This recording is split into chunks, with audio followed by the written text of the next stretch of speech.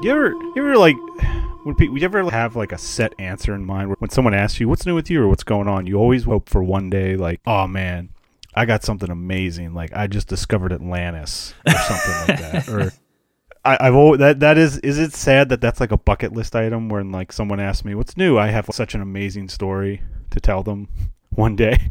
Oh yeah, I discovered a new element. Doesn't pay much, but you know, it's something. It's definitely something. But no, not too much. I started putting up the spoopy decorations. Yes, the spoopy. For this year.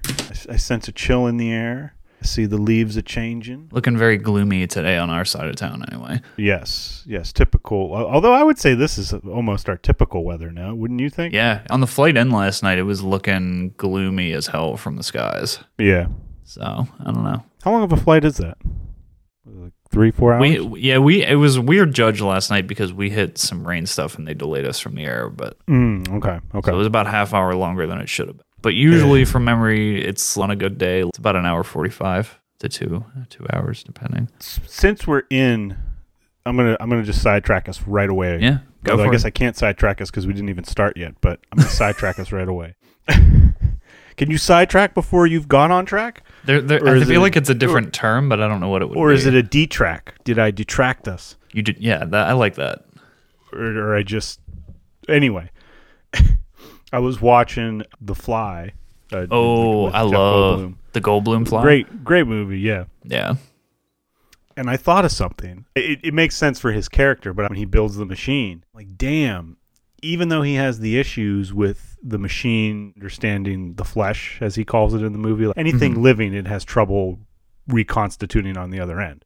But just imagine, even if you had that issue, the ability to just send inanimate objects from one place to another. Well, do you ever see Timeline? No, I've read the book, but I've never seen the movie. It's a similar principle. That's how they discovered time travel, was they accidentally intersected a wormhole when they were basically trying to create a FedEx for shipping things digitally. Yeah. But they accidentally intersected a wormhole. It's just amazing how, and I guess that's part of his character in the movie. And of course, if he didn't do what he does, then you don't have a movie.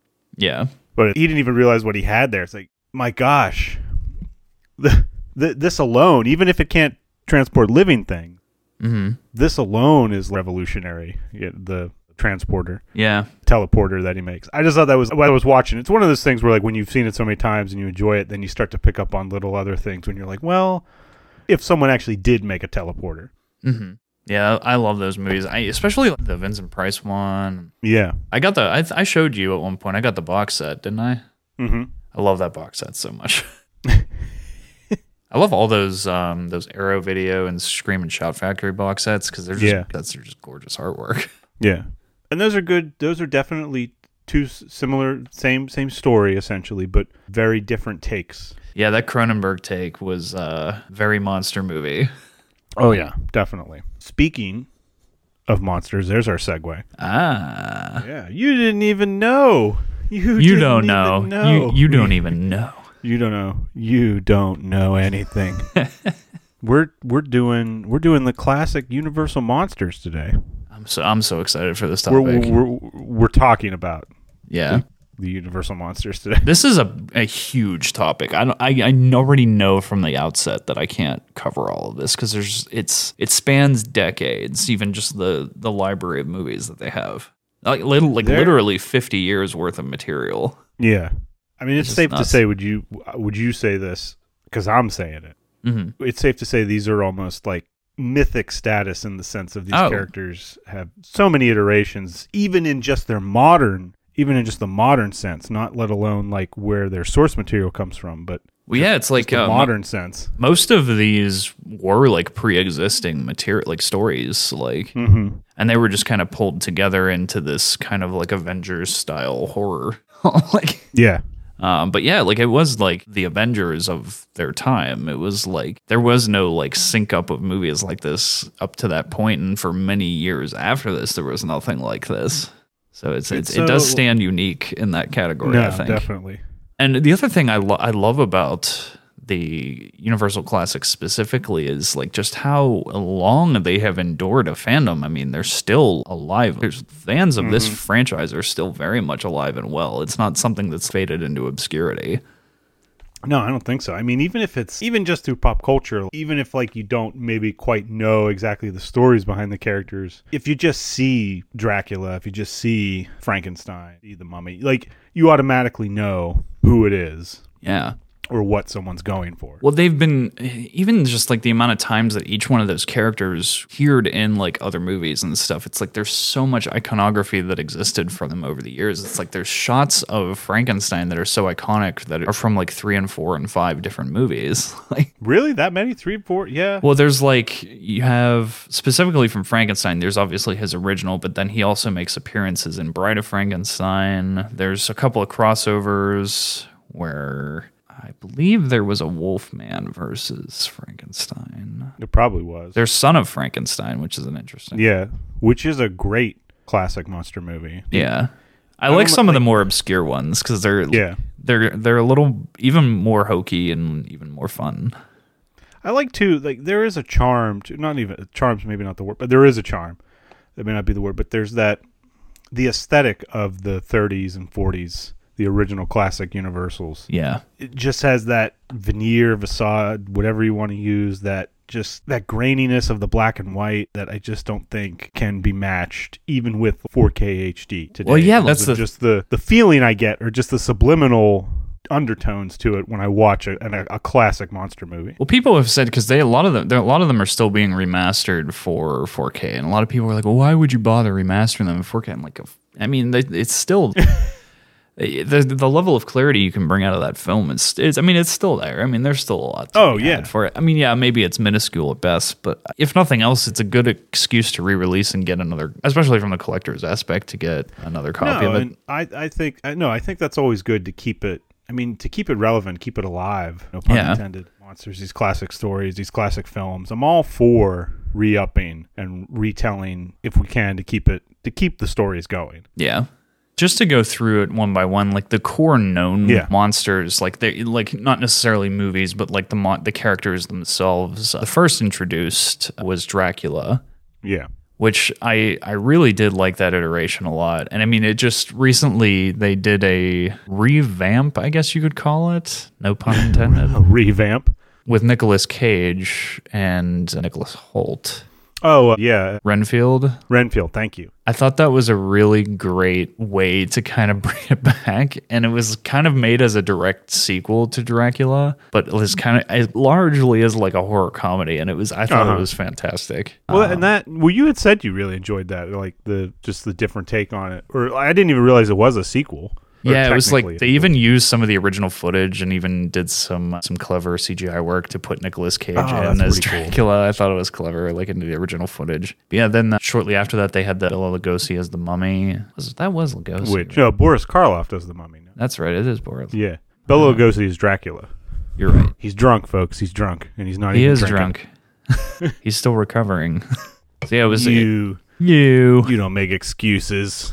Yeah, I don't want to hear your excuses. Dracula, then Frankenstein, then Murders in Rue Morgue. That one's interesting. That one's not as much put into the collections these days, but it is an interesting one. But that's specifically a movie. I'm trying to get through the monster series. Yeah, then there's The Mummy, then The Invisible Man, Creature from the Black Lagoon, which is my personal favorite. I think he goes a little sometimes forgotten out of the main group. A little bit, yeah. He has a lot of notoriety. He's kind of like Invisible Man. The two of them are kind of known outside of the group to an extent, but I think that they still have a lot of popularity in their own right.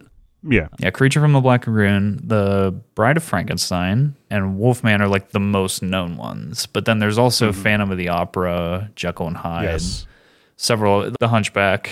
The Hunchback of Notre Dame, yeah. Who else was in there that I'm forgetting?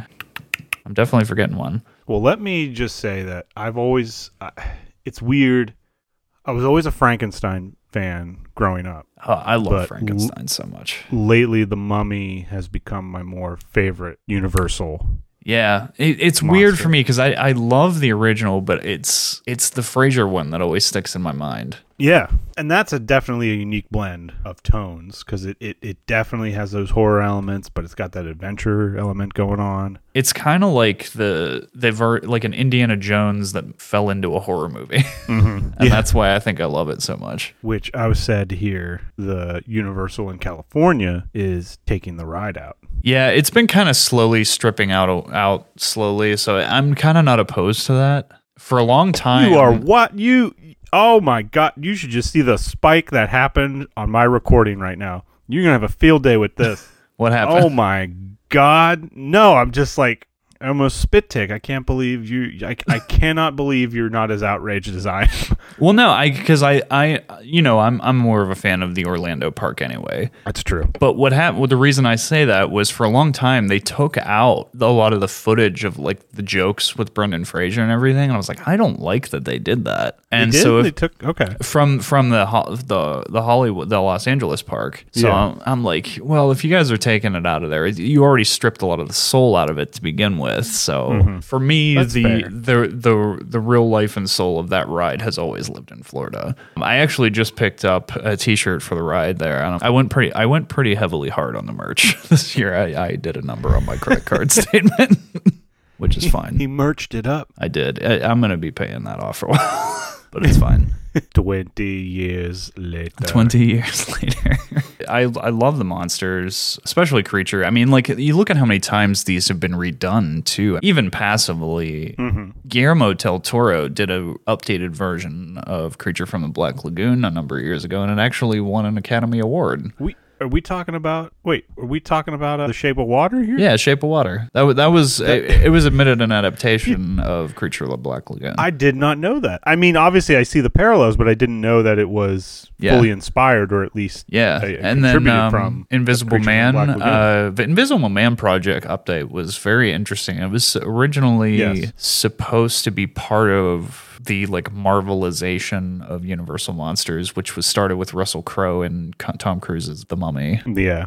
And also ended very abruptly and quickly with that too. That's a case study right there. Yeah, not necessarily unfortunate. The movie, but that whole like universe. That'll be something when we look back. Like, yeah, this was the universe age of Hollywood when everyone wanted universes. Now they're kind of taking the DC approach to it, and I think that that's a smart way to go. And just letting each one of them kind of exist in their own multiverse, kind of thing, like in their own little world and do their own thing. And then when they want to and decide to, they can crisscross them. But you got to let each one live and breathe on its own feet a little bit, which I think is smart. I think there's a lot of obscurity to them. I think there's some interesting ways that they evolved over the years, and they were very popular when they were coming out. I mean, that's why they kept making them, was because they were just wildly successful. Yeah, have you ever seen the Monster Squad going back into the 80s? Let me check that. Yeah.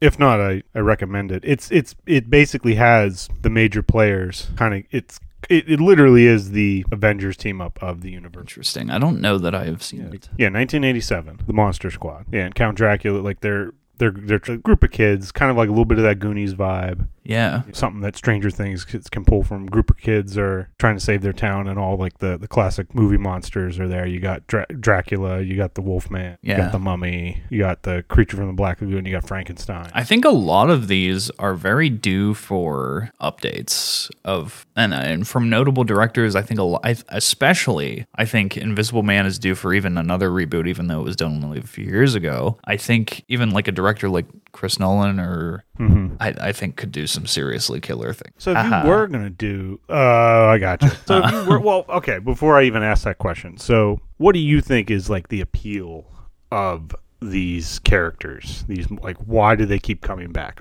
Is it just because...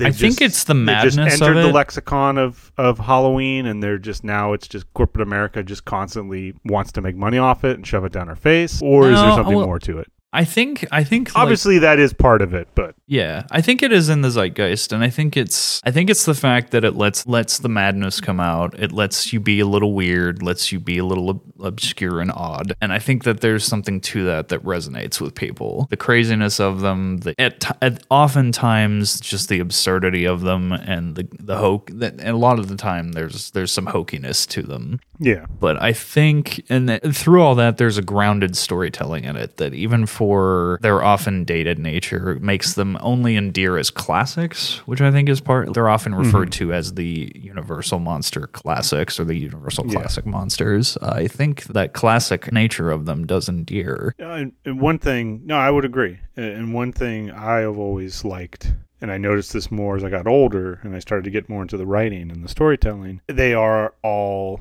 tragic characters, yes. I think, in the sense of, I don't think I'm trying to go through my mind, are all victims of circumstance. Especially Creature. Creature, like, yeah, definitely. When you look at Creature. it through that lens of Shape of Water, it's like he's just trying to defend himself. They're like, the group is actively hunting him. So it's like he's not necessarily terrorizing anybody, he's just defending himself. I just included Mad Ghoul and Monster and the Girl just because those ones are so obscure. I wanted to just kind of go. Now we'll take a little bit of a sidetrack here. Now I can sidetrack you.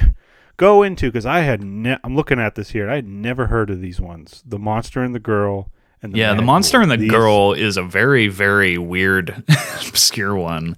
Yeah, tell me about this. It's kind of about a guy who just like owes money to a bunch of gangsters. And he gets his consciousness transferred into a gorilla when they beat him and try and get him to pay back the money that he owes. Wait a minute. He gets his soul transferred into a gorilla, and he returns to terrorize these gangsters that put him in that scenario. So this is like RoboCop before RoboCop. It kind of is, and it's a fascinating little hokey, weird concept. Okay, no, wait. This is wait. Hang on here. I gotta confirm this. This is the 41. Monster and the Girl. Monster and the Girl, 41. Yeah. Okay. Whoa. 1941. Originally released by Paramount, but it's now under the label. And this is too, like, back in the earlier half of the 20th century. This is still when the studios are going strong and they were just cranking out movies like TikTok videos. Oh yeah, because it was that first release. There was no home video market back in the day. I mean, it was just like it was box office numbers. Yeah. It was a very, very different market. Yeah, it was just like it was crank them out like a machine and then print the money. That hasn't changed, but we've actually gotten more back towards that. It used like for a while. Oh, you think? Okay. I think with look at the age of Marvel we're in now. It's a crank out more and more of them. Yeah, it is crank it out. And I think that they're going at it from both ends now, where it's like the collector market is only emboldening that. Yeah, there's a lot. So it's interesting. I think it goes through some ebbs and flows, and there is no right answer there, I don't think. But there's a lot of back and forth. Well, that's the beauty of stuff like this. There isn't one right answer. That was why I always gravitated more towards writing instead of science or math, because in science or math, you have to find a right answer, or at least for the most part, find a right answer. Yeah. Or why I wasn't as good at it. Whereas the liberal arts, literature, writing, movies, script writing, people will tell you there's got to be a right answer, but there's not. Yeah. I've said it before. I think I've said it before, but it's a landscape. Everything can just exist for its own purpose. Exactly. Yes. For these, I think that some of the more obscure ones can be very like they're for every Frankenstein. There was the Son of Frankenstein. There was the Bride of Frankenstein, which that's a very interesting one because it was one of the more obscure ones that gained enough notoriety that the Bride is as known as Frankenstein's monster is now, which is interesting because it was one of the only ones that really gained that much steam, but she is loved by the fandom big time. Oh, definitely. I was just in the parks over the weekend, and they had beanies with the Bride of There were black beanies with the Bride of Frankenstein gray flare up through the side of it. I'm like, that is fantastic. That's a good. All right, that's the marketing tool at its finest, right there. Yeah, there's the amount of classics merchandise that still flows and gets in. Like they are beloved by the fandom still, very much so. Well, before we get into your excursions, tell me about this Mad Ghoul now. The other obscure one that you Mad Ghoul. Because I'm looking at this and I'm just like, whoa. what? Yeah, I like for me, some of the more obscure ones can be just as much fun as the core monsters. Yeah, I'm reading this log line you got here, and I'm like, oh, what the? How have I never heard of this? And it's so weird to me to see this in like 1943. Do I have that right? Yeah, 1943. Yeah, 43 released. Yeah. I picture anything older, like pre-1965, I picture very conservative or like clean, like, oh, it's got to be wholesome, or like I'm almost picturing like the 50s style. But you think about it, like, I mean, again, I've never seen this movie, but just from reading what it's about, this definitely looks edgy for its time. Yeah, and it's like both of the part of the way I included Monster and the Girl and Mad Ghoul is because they both kind of remind me of Reanimator and some of those like weird 80s, like kind of B style movies. And it was like, I feel like that, like this style, like, yeah, they're not necessarily the financial blockbuster, like earth shattering rattling, but they are just through and through so goofy and so fun to dive into these just weird concepts. And that's why I love them. And the classics aren't just the core Dracula mummy creature that often people attribute to them being like, there is a near infinite library of titles to this. Oh yeah, definitely. And we've been discussing lately Universal Studios HHN. Every single year they do a haunted house off of one of or multiple of the monster classics, but they do one house for them every year. And lately they've been doing like versus houses where they'll put 3 or 4 of them together battling it out, and it's interesting to see which ones they pick from the library every year. So they pick. Okay, all right. Let's just get into it. Yeah. So first off, you went to Halloween Horror Nights. We had talked about it before. At the time of recording this, I am still recovering from my hangover. So that's what's wrong with you. just it's all coming together. Oh yeah, it's all coming together. This guy. Yeah, but this guy's drunk. Yeah, so I have made a bit of a tradition of going down to Universal Studios for their Halloween event. Do they still do the 2-month, right? Oh, they have to. Yeah, it's September. Yeah, they've been doing the 2-month, and I think it seems like going forward they're going to stick to that because it's been very successful. The 1 month, I think, given how much the event has grown, I think that it lends itself to some more space there. But, and this is at it's done at Universal Park, Universal Studios Orlando and Universal Studios Hollywood. But what's interesting is while they largely have the same itinerary, it's not exactly the same. Okay. Every year they have something a little slightly different between the two of them. Like I know one year they did Halloween, whereas in Los Angeles where they didn't. And sometimes there's just some subtle differences, and it's not necessarily the same. Oh, I did. One other thing I do want to tell you. You know the ET that we have? Yeah. They had a new ET this year. In the bathrobe. I scooped him up. Oh my God. You would. I'm a little scared to look at my credit card statement. Now that's the real horror right there. The real horror is my credit card statement. Yeah, no, I just said that. That's what I'm saying to you. That's what I'm saying to you.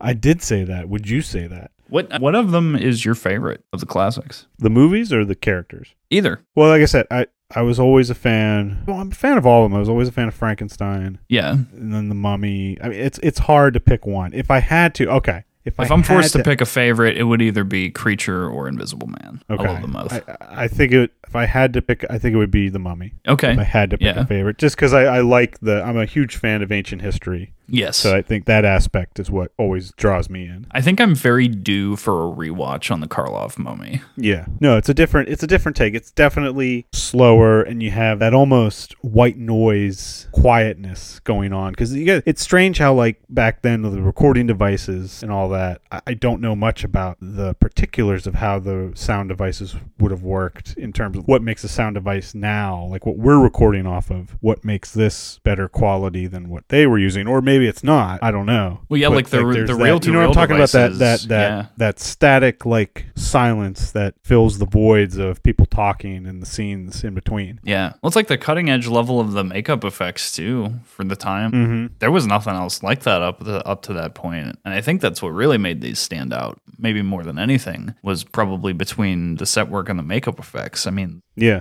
They made those characters come to life with how they crafted them visually, as much as how the performances were. I mean, it's too complex. I mean, they're giving legendary performances to begin with, but when they're coming out of these next level makeup effects that hadn't been done up to that point, these exploded off the screen. Mm-hmm. No, definitely a debt ode to a horrible debt ode to the Universal monsters. Yeah. Did you catch my pun that I did? Oh, I caught it. All right. You didn't. Horrible. You're horrible. Oh, you're horrible. They had a t-shirt there that I was tempted to get, but didn't. Yeah. They had ones for each of the monster classics, but specifically the one of Creature from the Black Lagoon. He was wearing 3D glasses and he's eating a hot dog. I should have scooped it up. The Frankensteiner. Classic. They should have had Frankenstein eating the hot dog. Well, yeah, I just assumed they had one. You just didn't see it. No, they didn't have him eating the hot dog? They had one in that style of each of them, but I forget what Frankenstein was doing. I guess I could look him up. Okay. You had one job. You got to go back. Yeah. Like right now. Stop recording and go back. Hot Topic has a deal with HHN. They have some Hot Topic exclusive merchandise. Yeah, all right. Frankenstein is holding a bucket of popcorn with a jack-o'-lantern on it, has eyeballs in it, and a soda with something climbing its way out of it. There's a store in the Universal Studios park that has mock-ups of all the monster classics. So they have like Karloff standee of him as Frankenstein. They have a Dracula standee. Bride is in there somewhere in The Mummy. And I think they have a Creature like way far in the back that's tougher to find. But it's like right by where the Bourne ride is. And it's like, I think the Bourne ride actually lets out in there. And they have like a lot of like original memorabilia in there. Well, sounds like a good time. It's good stuff. I recommend. But they have announced that they're doing a building in Las Vegas, which will be specifically dedicated to HHN and will run events all year round, which I'm like, oh, I kind of want to go to Vegas now. Vegas. What happens in Vegas stays wrapped in plastic in Vegas. Oh, there's a tagline right there. It's like if you set a new Monster Squad movie and it starts in Vegas or something, like you hope what happens in Vegas will stay there, or they're not staying in Vegas or something. I don't know. I'm gonna have to watch this Monster Squad movie now. You got me all jazzed up. Well, I mean, it definitely has that B charm to it. I love B charm. Yeah, B charm. It's my favorite arm. But yes, so take me through you got on the plane. You went for 3 days, 4 days. So we flew down way early Friday, and I just got back Monday evening. I'm actually not even back. I'm actually on the plane right now. Mentally, I'm still there. So you go up, you roll up, and they have these houses. What ones did they have this year? It's interesting. So the process by which this happens. So Universal Studios Park. So at Orlando, there's Islands of Adventure. There's Universal Studios. There's City Walk, and there's Volcano Bay. Okay. At Universal Studios, the core park, the original park that was there, during the tenure of this event in the fall, that park closes at 5 o'clock. Leading up to that, they start slowly cornering off the park for the areas. They start with line queues for the most popular houses. Mm-hmm. And if you have an HHN pass, which is a separate admission, you can scan in and get into those areas and start waiting for the more popular ones. Oh, wow. But it's like they start slowly growing those areas out and Jersey barriering them, keeping it segmented. And it's interesting how they do it. So it's like it's a known thing at that time of year that if you're just going to the park regularly, that you'll have to leave at 5 for the opening of HHN. When did this officially start? Like not just the 2-month thing, but Halloween Horror Nights. Halloween Horror Nights has been going around. This was the 32nd Halloween Horror Nights, wow, but okay. That's where it gets a little interesting. Is what I think it was 1986. They actually did 1 year of what they called Halloween Horror Nights, but it's not attributed as being part of this event. It was a separate thing official. But the first year of HHN, it was called Universal Studios Fright Nights. And then the second year after that, they renamed it Halloween Horror Nights. But the Fright Nights first year is year 1 of Halloween Horror Nights. So it's been a little confusing in that way. They realized they couldn't get the rights to Fright Night. Yeah, so something happened there. But it is interesting that this event started the year after I was born. So I'm a year older than Halloween Horror Nights. feel old. Makes me feel very old. So how long does it normally take to go through one of the... So officially by Universal, you are not expected to be able to get through the whole event in a single night, but 3 years strong, I've gotten through every single house in one night using express passes. Okay. Sounds like you need the express passes if you're going to do that. If you want to get through it in a single night, you kind of need it. Yeah, it's a hefty haul to get through. And they have a live stage show every year called Nightmare Fuel. Actually, interestingly enough, a buddy of ours from Point Park actually is in that show currently. He's killing it. Oh. He was a dance major, Chris Moose William. Oh, all right. Killing it. He's an acrobat for his age. No idea who you're talking about. That's cool. But yeah, Chris is killing it. If you do end up going to HHN, check out Nightmare Fuel. I mean, he and that crew, wild show.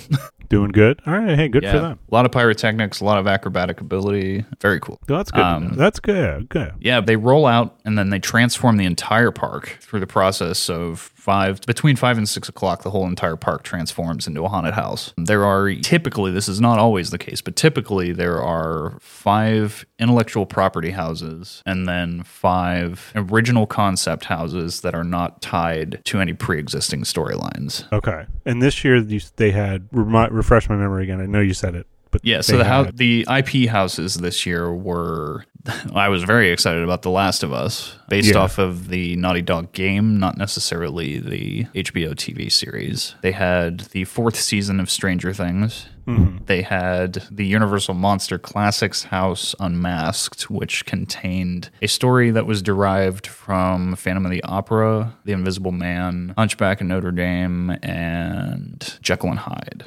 So it was a packed house this year. That was a good one. So did they Bless you. Thank you. So the Universal house, did they create that story for it on their own? Is it completely original, or is this actually based off of another film or something that I also don't know about? Yeah, having seen a few of these now, it's interesting. It's always something a little different with the Monster Classics house. It's the second year that we went there. They did one that was The Bride of Frankenstein. It was just pure and simple, The Bride of Frankenstein. They did a house based on that movie, and I loved that house. It was fantastic. But every other time we've been there, it's been some kind of mashup, not necessarily based on a movie. The one year it was Dracula versus the Mummy versus Wolfman, which I don't believe that there's a movie that exists. No, I don't think so. But yeah, it's always something they just kind of like try and keep it fresh, and it's kind of keeping the zeitgeist of the Monster Classics really, really alive. Mm-hmm. But interestingly enough, in that same vein, Universal has a new park coming in 2025, and in that park, it's called Epic Universe. In that park, they're building an entire area specifically for the Universal Monster Classics, and that proves to me, I'm like, there is definitely a market for these. Well, I guess there has to. How big's this freaking thing gonna be? That park is gonna be huge. They're building the castle from Frankenstein for it. It's a park. Yeah, like the castle they're building for it is supposed to be like the anti-Cinderella castle from Disney. And I kind of love that. Wait, is it like Frankenstein's castle or Dracula's castle that they're going with, or it's just going to be a castle? I think it's going to be like the visual of Frankenstein's castle, but I think it's going to have like elements of everything. Like the township is going to have like all kinds of elements from different films. Yeah. Okay. I think it's going to. Yeah, you can bet your buns I'll be there in 2025. Did you already get your tickets? Not yet, but I will have them probably. Well, here, just because I think we forgot to mention it. No, yeah. Just to add in. So Mad Ghoul is about what exactly, the film itself? It's, the scientist in it uncovers details about Mayan culture and stuff. It's all kind life-preserving processes, like immortality, sanity, they're tied in, like all kind of, like, such around that. It's so unique and weird. So it's him on like a quest for eternal life, is that it? So it had a little bit of a Frankenstein thing going on here, but kind of, yeah. Kind of like Invisible Man and Frankenstein meddling with science kind of stuff. Yeah, okay. But it also kind of has like a cultural appropriation aspect to it, which is kind of interesting. Yeah. Which I feel like anything, if you're going back as far as at least the 40s, take what you will from it. Another one I wanted to bring up, which is not a Universal Classics, but is one of my favorites of all time, is Young Frankenstein. Frankenstein. Okay, yes, one of mine too. Such a funny movie. I think it's one of the best parodies of all time because it directly pokes fun at like the entire genre of the Universal Monster Classics in the best ways. But it's shot too. I love too how it's shot because it's shot the same way. Yeah, and that was a big fight for Mel Brooks because the studio was actively trying to get him to produce it in color, and he was under a lot of stress from that aspect. I did not know that. Yeah, he kept saying it was like this has to be done in this style, or else it's not going to be funny. Yeah, no, he's totally right. I mean, that is one of the things that makes it. Yeah, I mean, just stand the test of time for me, anyways. The fact that it's done in that same tone and style, but then you've got the great performance of Gene Wilder. Yeah, as and even Victor down to like the transitions as he likes to be called. Yeah, it's like the transitions, the camera work, the edit styles of it, everything down to a T. Like just feels like it. Honest to God, if they passed it off as being one of those movies, it would sell. Like yeah. Gene Wilder and Mel Brooks together is just gold to begin with. And now that came out, is that older than Blazing Saddles? I think it is. Pretty sure it is. I don't remember specifically. Let me check that out. Oh, see, I knew you were drinking. 74, Young Frankenstein. Oh, 74 is Young Frankenstein. Okay. Oh, so maybe Blazing Saddles is newer then, or older. 74. Wait, they're both the same year? I'm shocked by that. What the hell? That doesn't sound right. No, I'm drunk. I think the internet is drunk. Did we have another Mandela effect here? I don't remember those being... I swear when we watched those, they were different years. They were made in different years. Same. I need some clarity here. Clarendon?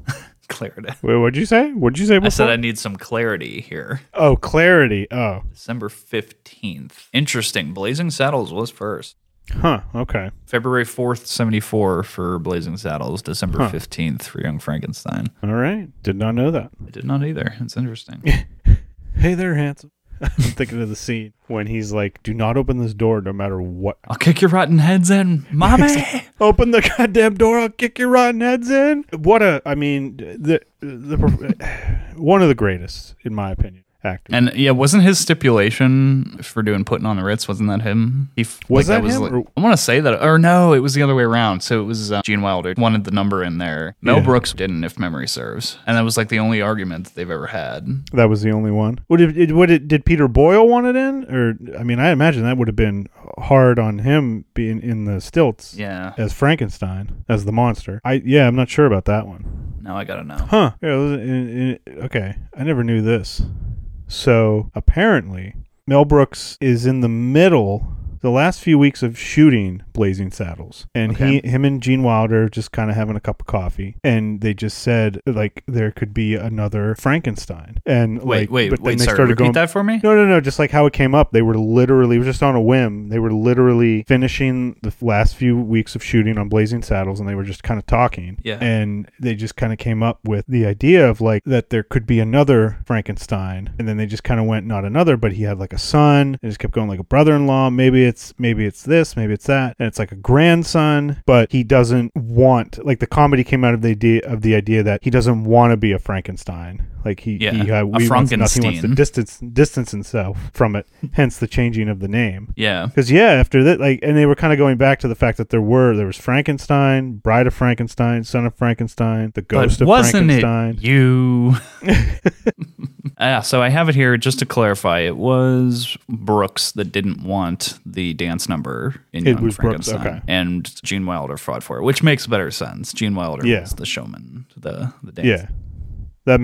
Yeah. I do love that movie. It just in the ways it pays reverence to the monster classics, in the ways it twists its humor. It never like has a hard stab like trying to tear down the monster classics. It's almost in reverence of it and just kind of poking light fun in the best ways. I think that's why it's endeared. It's kind of ridden the wave with their success over the years in the best ways, and the two just complement one another. No, definitely. I love it. I mean, there you can go. There's how I think they were able to come out with them so quickly. When you get two creative geniuses like that in the same room, it just the the muses definitely start speaking, so to speak. Their collaboration over the years was one for the ages. Mm-hmm. But yeah, we were talking Universal Studios HHN, and I think that event going forward through the years, and the fact that they directly tie it every year to the classics as being groundwork for horror as a genre has only upped the popularity over the years, because it's forced people to go back and look at them. People who may not have necessarily been fans, who are fans of other horror, can kind of go back and see the genesis of the genre and where some of these other things have come from over the years. And it's the fact that they're still so revered, I think, is fantastic. And we've talked before about some classic pieces of film or literature that aren't as revered as they once were. I mean, this is a direct contradiction of that. These films and stories are still very much alive and well, to the point that they're making a literal brand new theme park off of these near century old films. I think that there's something pretty great about that. No, absolutely. It's good to see, though, I think. Yeah, and I think that their life is only continuing to grow as time goes on, which is almost an anomaly, but a really great anomaly. Yeah. And I think that the wide library, there are films that are actually making their way into the quote-unquote Universal Classics retroactively that weren't necessarily originally part of that, as, you know, IPs changed labels and things get shifted around. Some films of that era that were horror movies that were necessarily pioneers of certain subgenres and things are kind of making their way into that, deservedly so, but not necessarily originally released under those labels, which is kind of, it's interesting to watch that landscape kind of shift and grow. There was one I was looking at specifically, The Black Cat. Oh yeah, okay. That movie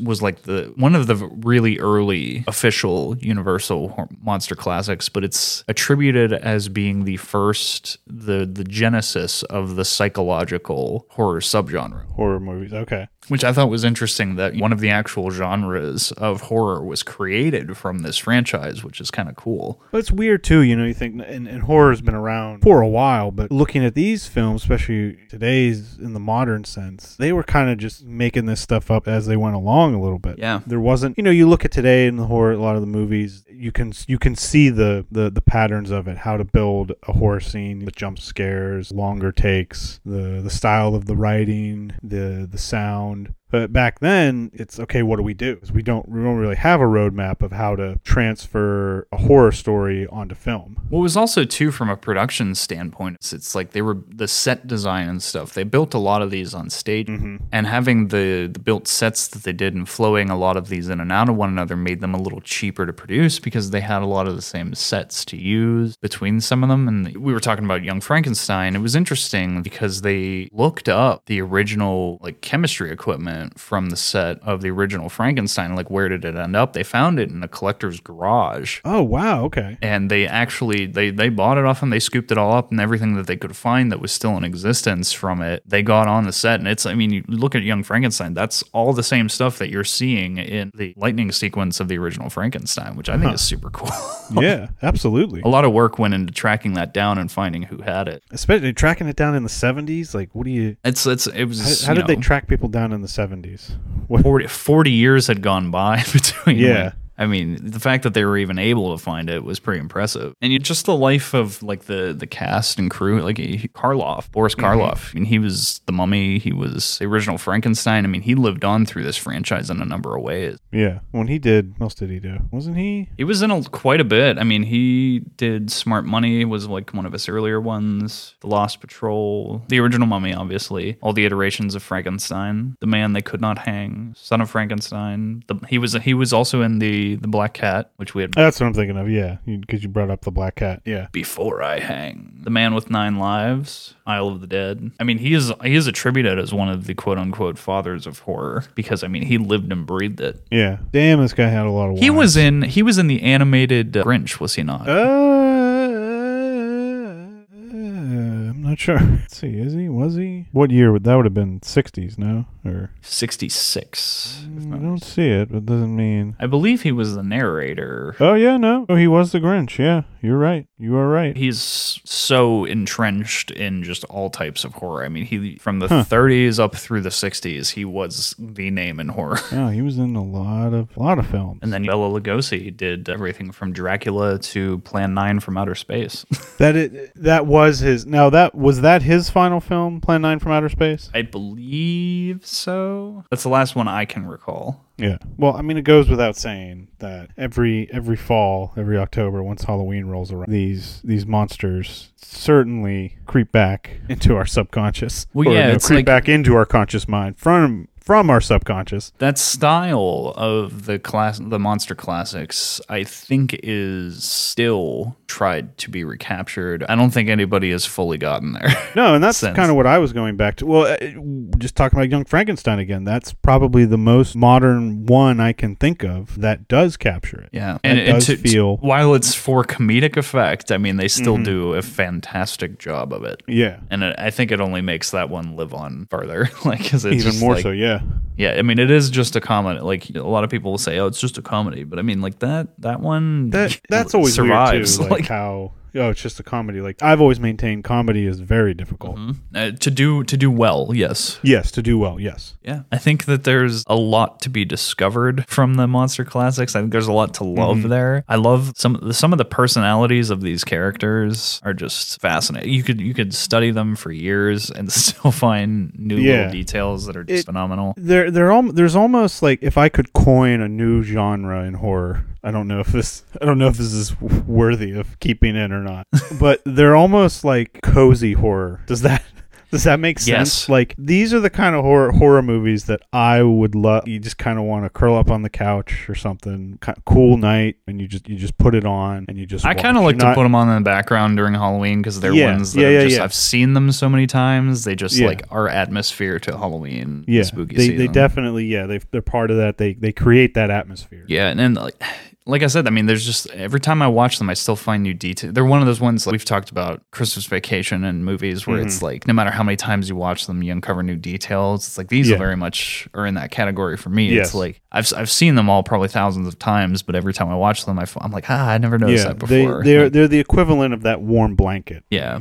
Yeah, I think there's a lot there, and I think for anybody interested in checking out HHN, I think fair warning, it does get quite addictive. Yeah, you'll start sounding like this guy. Yeah, you'll start sounding like me. You'll have a very shallow bank account because all your money goes to that. Yeah, the houses are just so well done. I love that event. Just, it's the amount of love and detail that they put into those houses and the scare actors and what they do in the sheer volume of work that's put into that event is it's kind of heartwarming. Yeah, that is heartwarming horror might be the better way to go. Heartwarming horror nights. And then, I'll do better. Yeah, and then they're just like all Funko Pop looking, very cutesy. Oh God.